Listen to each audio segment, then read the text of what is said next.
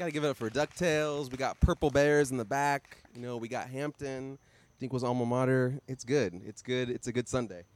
I almost have to change the message to like just knowing that God loves you because, you know, Diniqua said applaud yourself. And there was like half the room did it, half the room didn't. So I'm like, wait, God loves us, right? Like this is just true. You know, it's God rejoices over us with singing. But I think some of y'all were just like, you know, I want to applaud you, Diniqua. So I'll keep going with the topic as planned. This is actually our last Sunday in our Behold Kingdom Summer series. It's our last Sunday in it. So you've been around for a while. We've been talking about God's kingdom a lot. And because we're a church that's looking at Jesus, that's trying to focus on Jesus, we do that all the time anyway. And our particular movement of church is the Vineyard. That's kind of what our church is known for, looking after God and God's kingdom. So there's something I wanted to say at the beginning, because when we think about a kingdom, we have to think, what kind of trust do we have in it? What kind of reliance do we have on it? Some of you guys have heard this example before, maybe someone sharing about like knowledge or faith or trust, where, you know, they get a chair out and they're like, can you trust this chair? You know, or they look out at the crowd and they say like, do you trust, like, do you know how to have faith? And you're like, wait, what are you talking about? And they're like, see, you're sitting on a chair. Did you think you were going to fall off like last second? No, like that's trust. That's faith. And like you might be blown away by that or not. I'm not going to give opinions on like that message. If you like it, some of you guys might have taught that, so I don't want to offend you. But one thing I will say is when I think about what faith is, I don't often think faith is just sitting down, right? Like that faith is just being seated.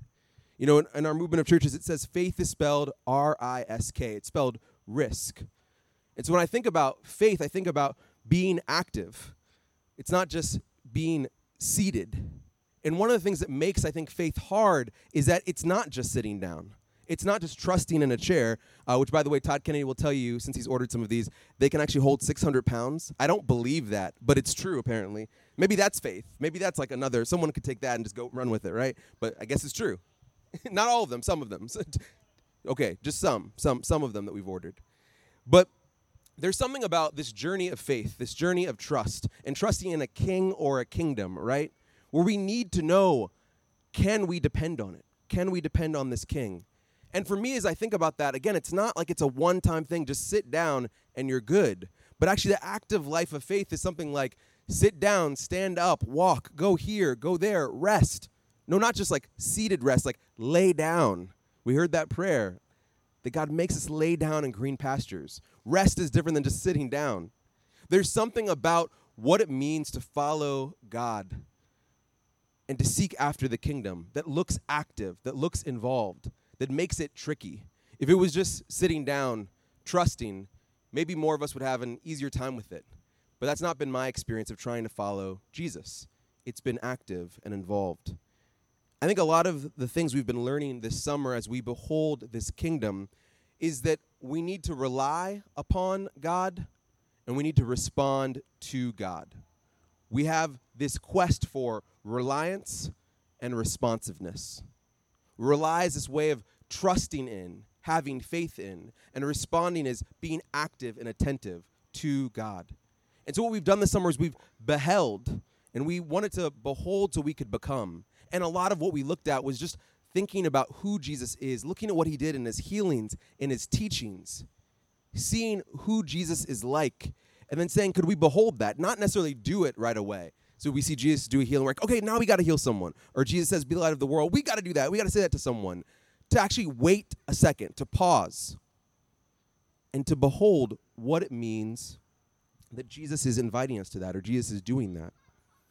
But I hope that you've seen the last 3 weeks, there's been a little bit of a shift in what Jesus has been up to. He hasn't just done things or talked to people. He's actually instructed. He's directed. He's even commanded. So this summer we've beheld, and hopefully we've become, but in these last 3 weeks, we're actually being challenged to do certain things. Did you guys catch that the last 3 weeks? We've had 3 invitations, really. The first 3 weeks ago was to be sent. This is Jesus sending out the 70. We've been challenged to be sent in weakness and in vulnerability. Then in the story of the Good Samaritan, we were challenged to go and do likewise, go and do like this Good Samaritan and show mercy. And Patrick even kind of flipped that for us and said, it actually matters for us to be able to receive mercy too, from even the wrong kind of person, whoever we would say that is. The Samaritans weren't seen as the good folks to Jesus' crowd.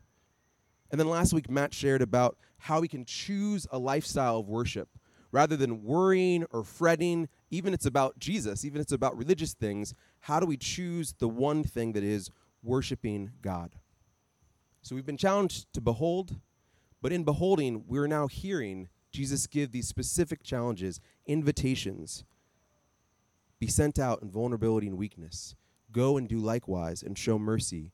Choose a lifestyle of one thing, worship. Those are our invitations.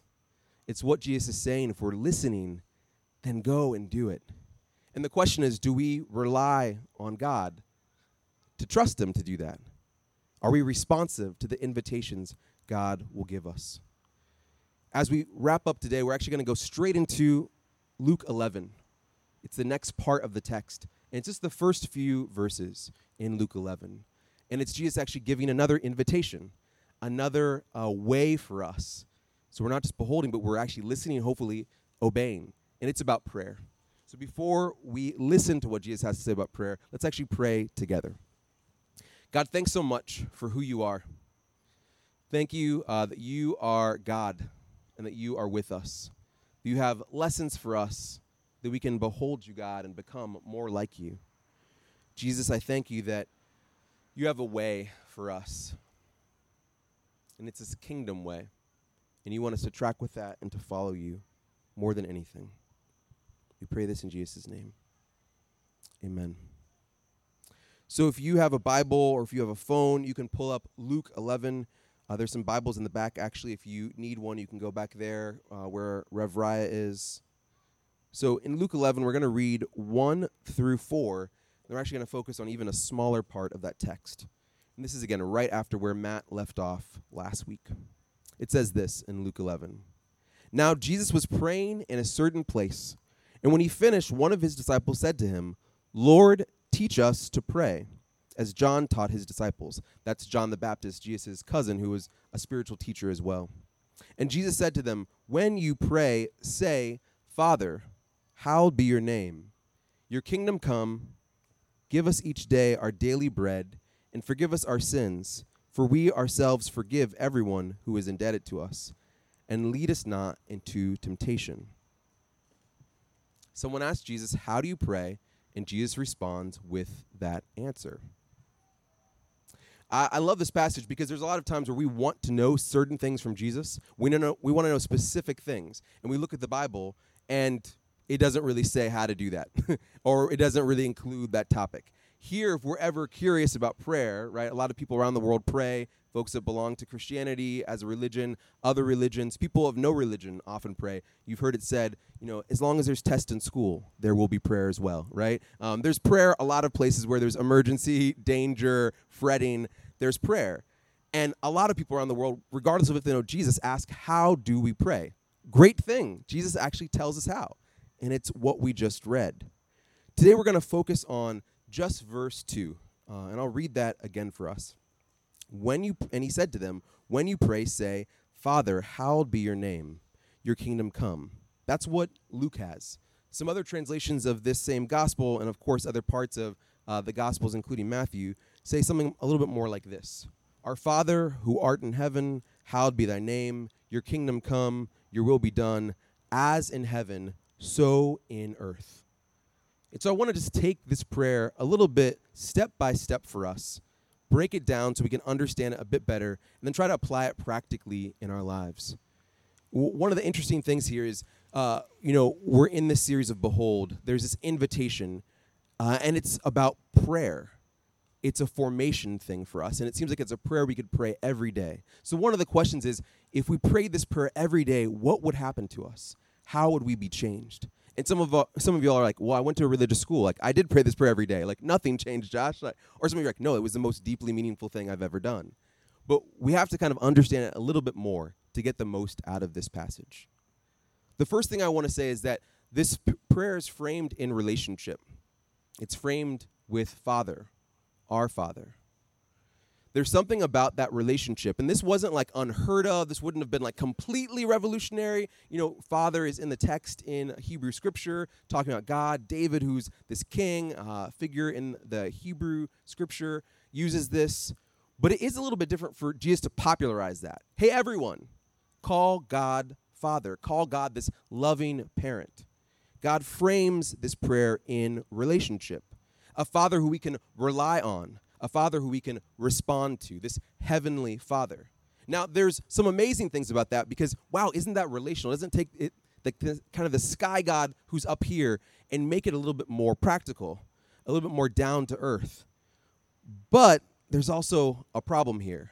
For some of us, when we think about our fathers or mothers or guardians or people that kind of were the ones taking care of us when we grew up, we don't know how much we would want to rely on that person or respond to that person.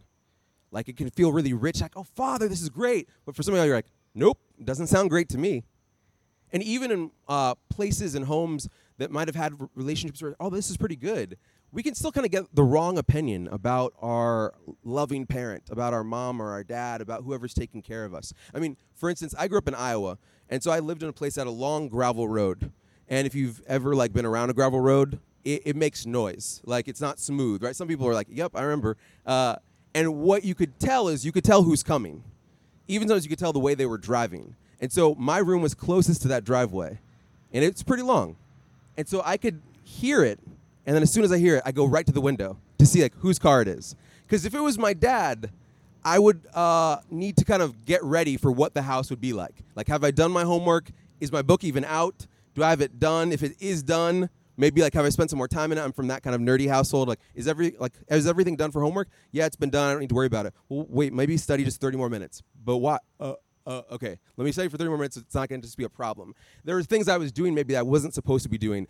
My parents they were good with technology in some cases, but sometimes it was there was wires with the video game system. So they're like, it's unplugged, right? I'm like, yeah, it's unplugged, playing away, right? Getting on it. So I had to change my behavior, right? Because I heard that car going down the gravel road. I was responding to something. And some of us have cues like that with our authority figures. We have cues about, if they're here, if they look this way, if they say this or don't say this, we know if we can rely and we know how to respond. So when Jesus says Father, it really matters what kind of father, right? When we think about a loving parent, it really matters for us to say loving there. Because for some of us, just that one word doesn't do it for us. And even more so when we think about this passage, and don't just think about it as our Father, but think about it as Jesus, this King of the kingdom we have to rely on to bring us this new kingdom of power and love, and this king that invites our responsiveness in real time. Again, when we think of king, maybe unfortunately we think of something like this, like Lion King or character or kingdom or fantasy, right? But it's really just a word for ruler, for authority, for governor, for president. And to think of a king that would be reliable, to think of a king that would be responsive, I mean, do I have to open up the newspaper for you? Either fast forward time, rewind time, current time. Don't know all of your political preferences, right? What are you thinking about? Are you thinking U.S.? Are you thinking U.K.? I don't know. But all I know is that when we think about king, do you think of yourself as responsive? Do you think of yourself as relying on that person? Jesus invites us to. God is Father, Heavenly Father, a loving parent, different than our own. He's trying to rewire something in us. And then we get this next line, your kingdom come, your will be done, as in heaven, so in earth. And a lot of times in Scripture, we get this kind of reference of a heaven and an earth. I'm kind of doing a bad thing and doing it up and down, but hey, that's part of how we get this stuff. It's heaven, and it's really saying in contrast with earth, right? Heaven is this mystical place, this heavenly place, this godly place, and then earth is the gritty. It's the real. It's the place where all these things take place, where things get shaped. You know, in heaven, we imagine a new reality where we can 100% rely on the goodness of God. You know, if you've been to maybe a funeral or read this part of Scripture, you've heard, no more crying, no more tears, no more sadness. And we imagine ourselves responding to that kind of world with this delight, this hope, this joy. And yet, that's not where we are fully, right? We're here in earth, the land, this rugged place where our lives are being played out. And this challenge is, kingdom come, will be done on earth, in the land, in the mess, in the grit, as it is in heaven. And that's where we can have some trouble, right? Relying and being responsive. It's not 100% one way. It's a mess. It's mixed up. It's responding to our own grittiness in our lives. And so I have to ask you a couple of questions here before we turn to trying to apply some of this prayer to our lives. And these are two questions that you're gonna get as much as you think about these questions. They're kind of are willing to be real. So I'm going to ask them. There's two of them. I'm going to ask them and then kind of add one thing maybe to help you out a little bit. Two questions. The first is, where do we rely on people or things other than this heavenly Father, other than this God, other than King Jesus? Where do we rely on people or things other than God? The second question is, where do we respond to people or things other than God? Now, maybe I can help you out a little bit because you're like, wait, of course I rely on people. Of course I respond to people. Like, duh. Well, maybe it's, where do we overly rely on people or things other than God?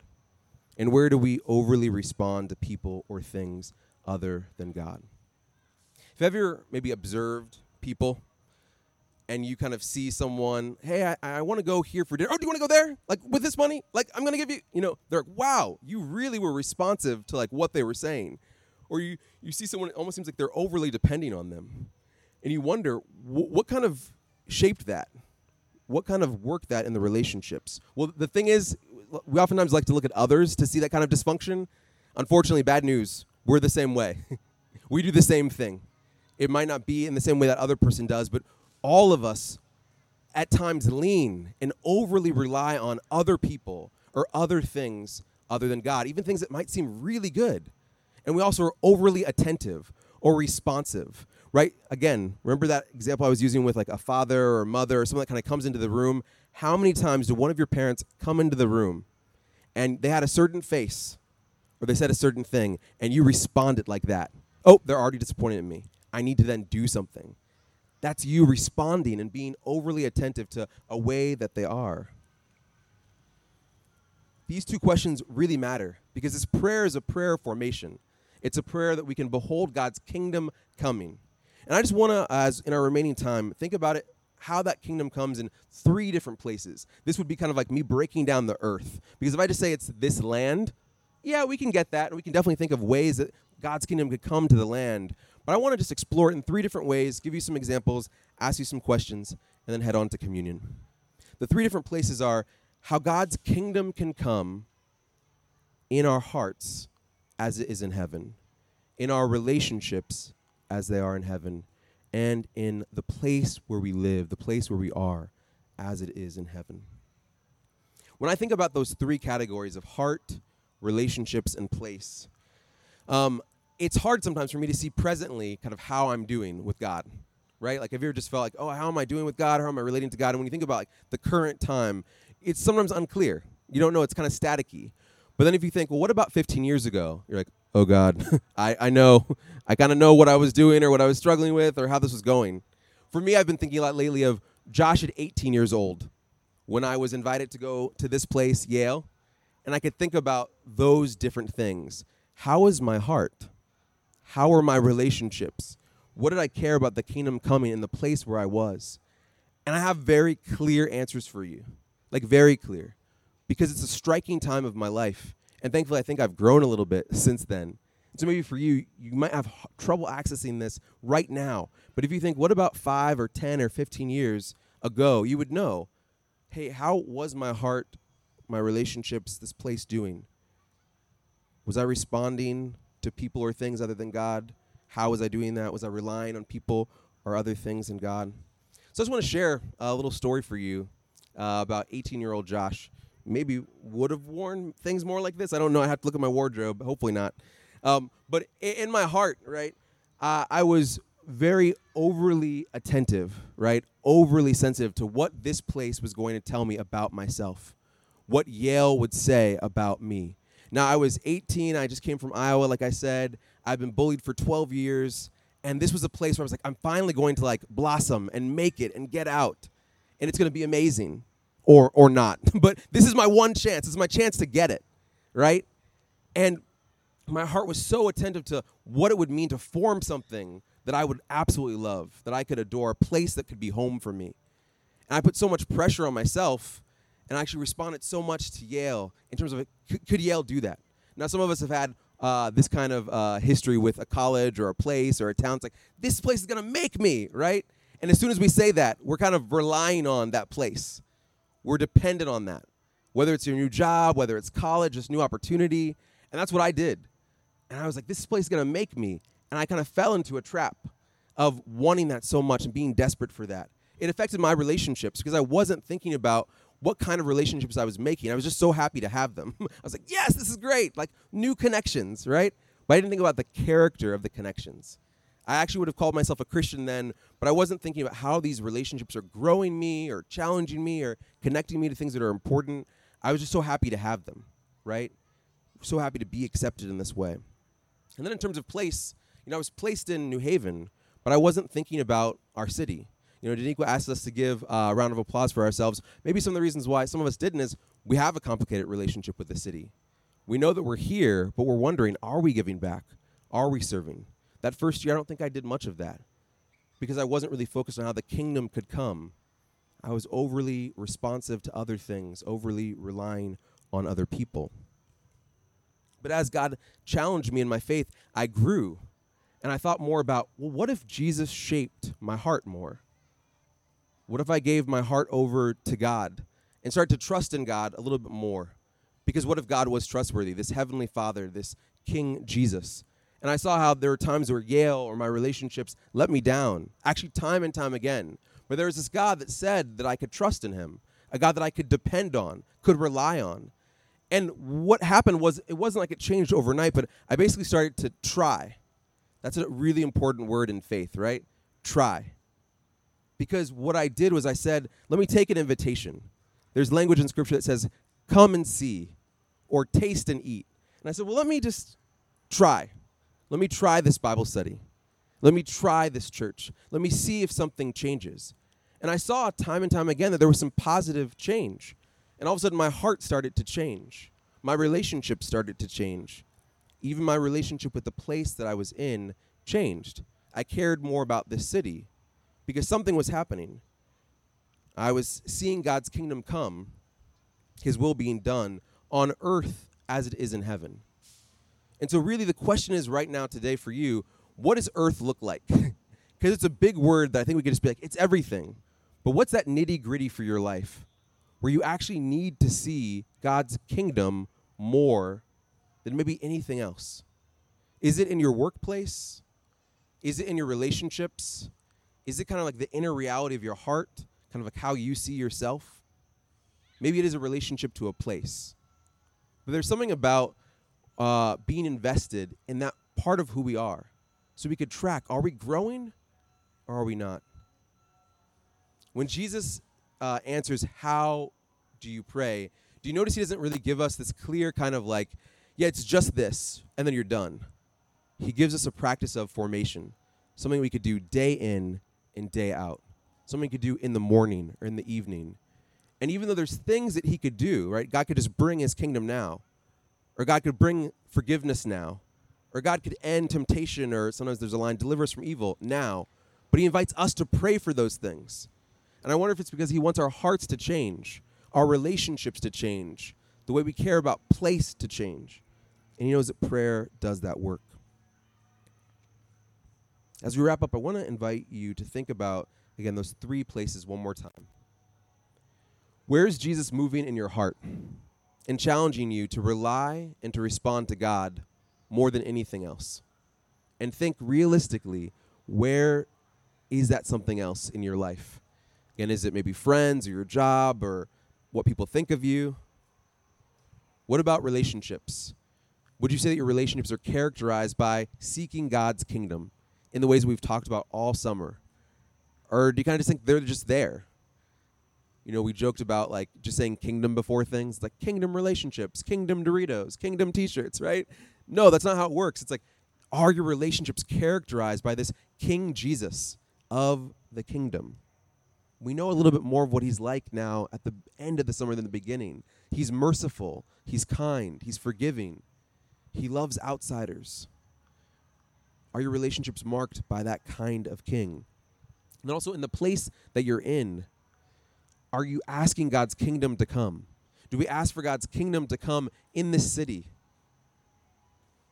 In the places where we work, where we play, where we've seen this summer people get shot and killed? Are we asking God's kingdom to come there? Because you see that Jesus doesn't say you have to have a solution for that today. He says pray about it today.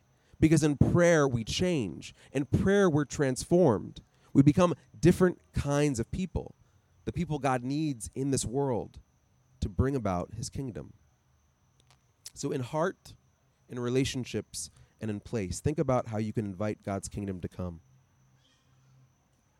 I want to pray for us.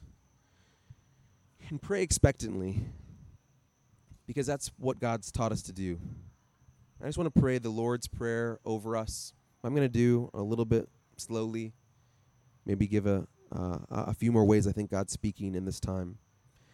And then I'll invite the worship team to come up. So I'm going to read that passage one more time for us. Now Jesus was praying in a certain place. When he finished, one of his disciples said to him, Lord, teach us to pray, as John taught his disciples. And Jesus said to them, when you pray, say this. And today we pray, Father, hallowed be your name. God, we choose today to call you our Father, our loving parent. And we choose to relate to you as a good authority that we would be responsive to, that we could rely on. And God, where we act like you're someone you're not, like an angry parent or like a boss or a taskmaster, we ask for your help to see you rightly, to see you truly. God, we say your name is holy and precious. And we ask for your kingdom to come, for your will to be done on earth as it is in heaven. So Holy Spirit, I pray right now that we would know a little bit more about what your kingdom is and how, God, you are bringing it to earth right now. And to earth means not just to this like kind of planet, but to our mess, to the gritty things of our lives, the things that don't seem heavenly, the things that don't seem perfect, the things that seem out of order. So God, would you help each person here identify what that is and bring your kingdom there? God, would you give us each day our daily bread? Would you give us provision so we can keep praying in this costly way? Would you take care of our needs so we can live a costly life, so we can serve in a costly way? We pray that the things that you are giving to us, we would receive with thanks. And the things that we need, we would confess and say them to you, so we wouldn't give excuses saying, well, I can't pray your kingdom to come or see your kingdom come because I don't have those things. But we'd say, Lord, would you just provide for us so we can live a kingdom life, so we can pray in this costly way? And God, would you forgive us our sins as we ourselves forgive everyone who is indebted to us, so we can live freely. We can live with newness. We can live with a sense of cleanness, that when we do wrong, we're asking for forgiveness, and when others wrong us, we're saying we're sorry. We're giving this kind of freedom. And God, would you lead us not into temptation and deliver us from evil?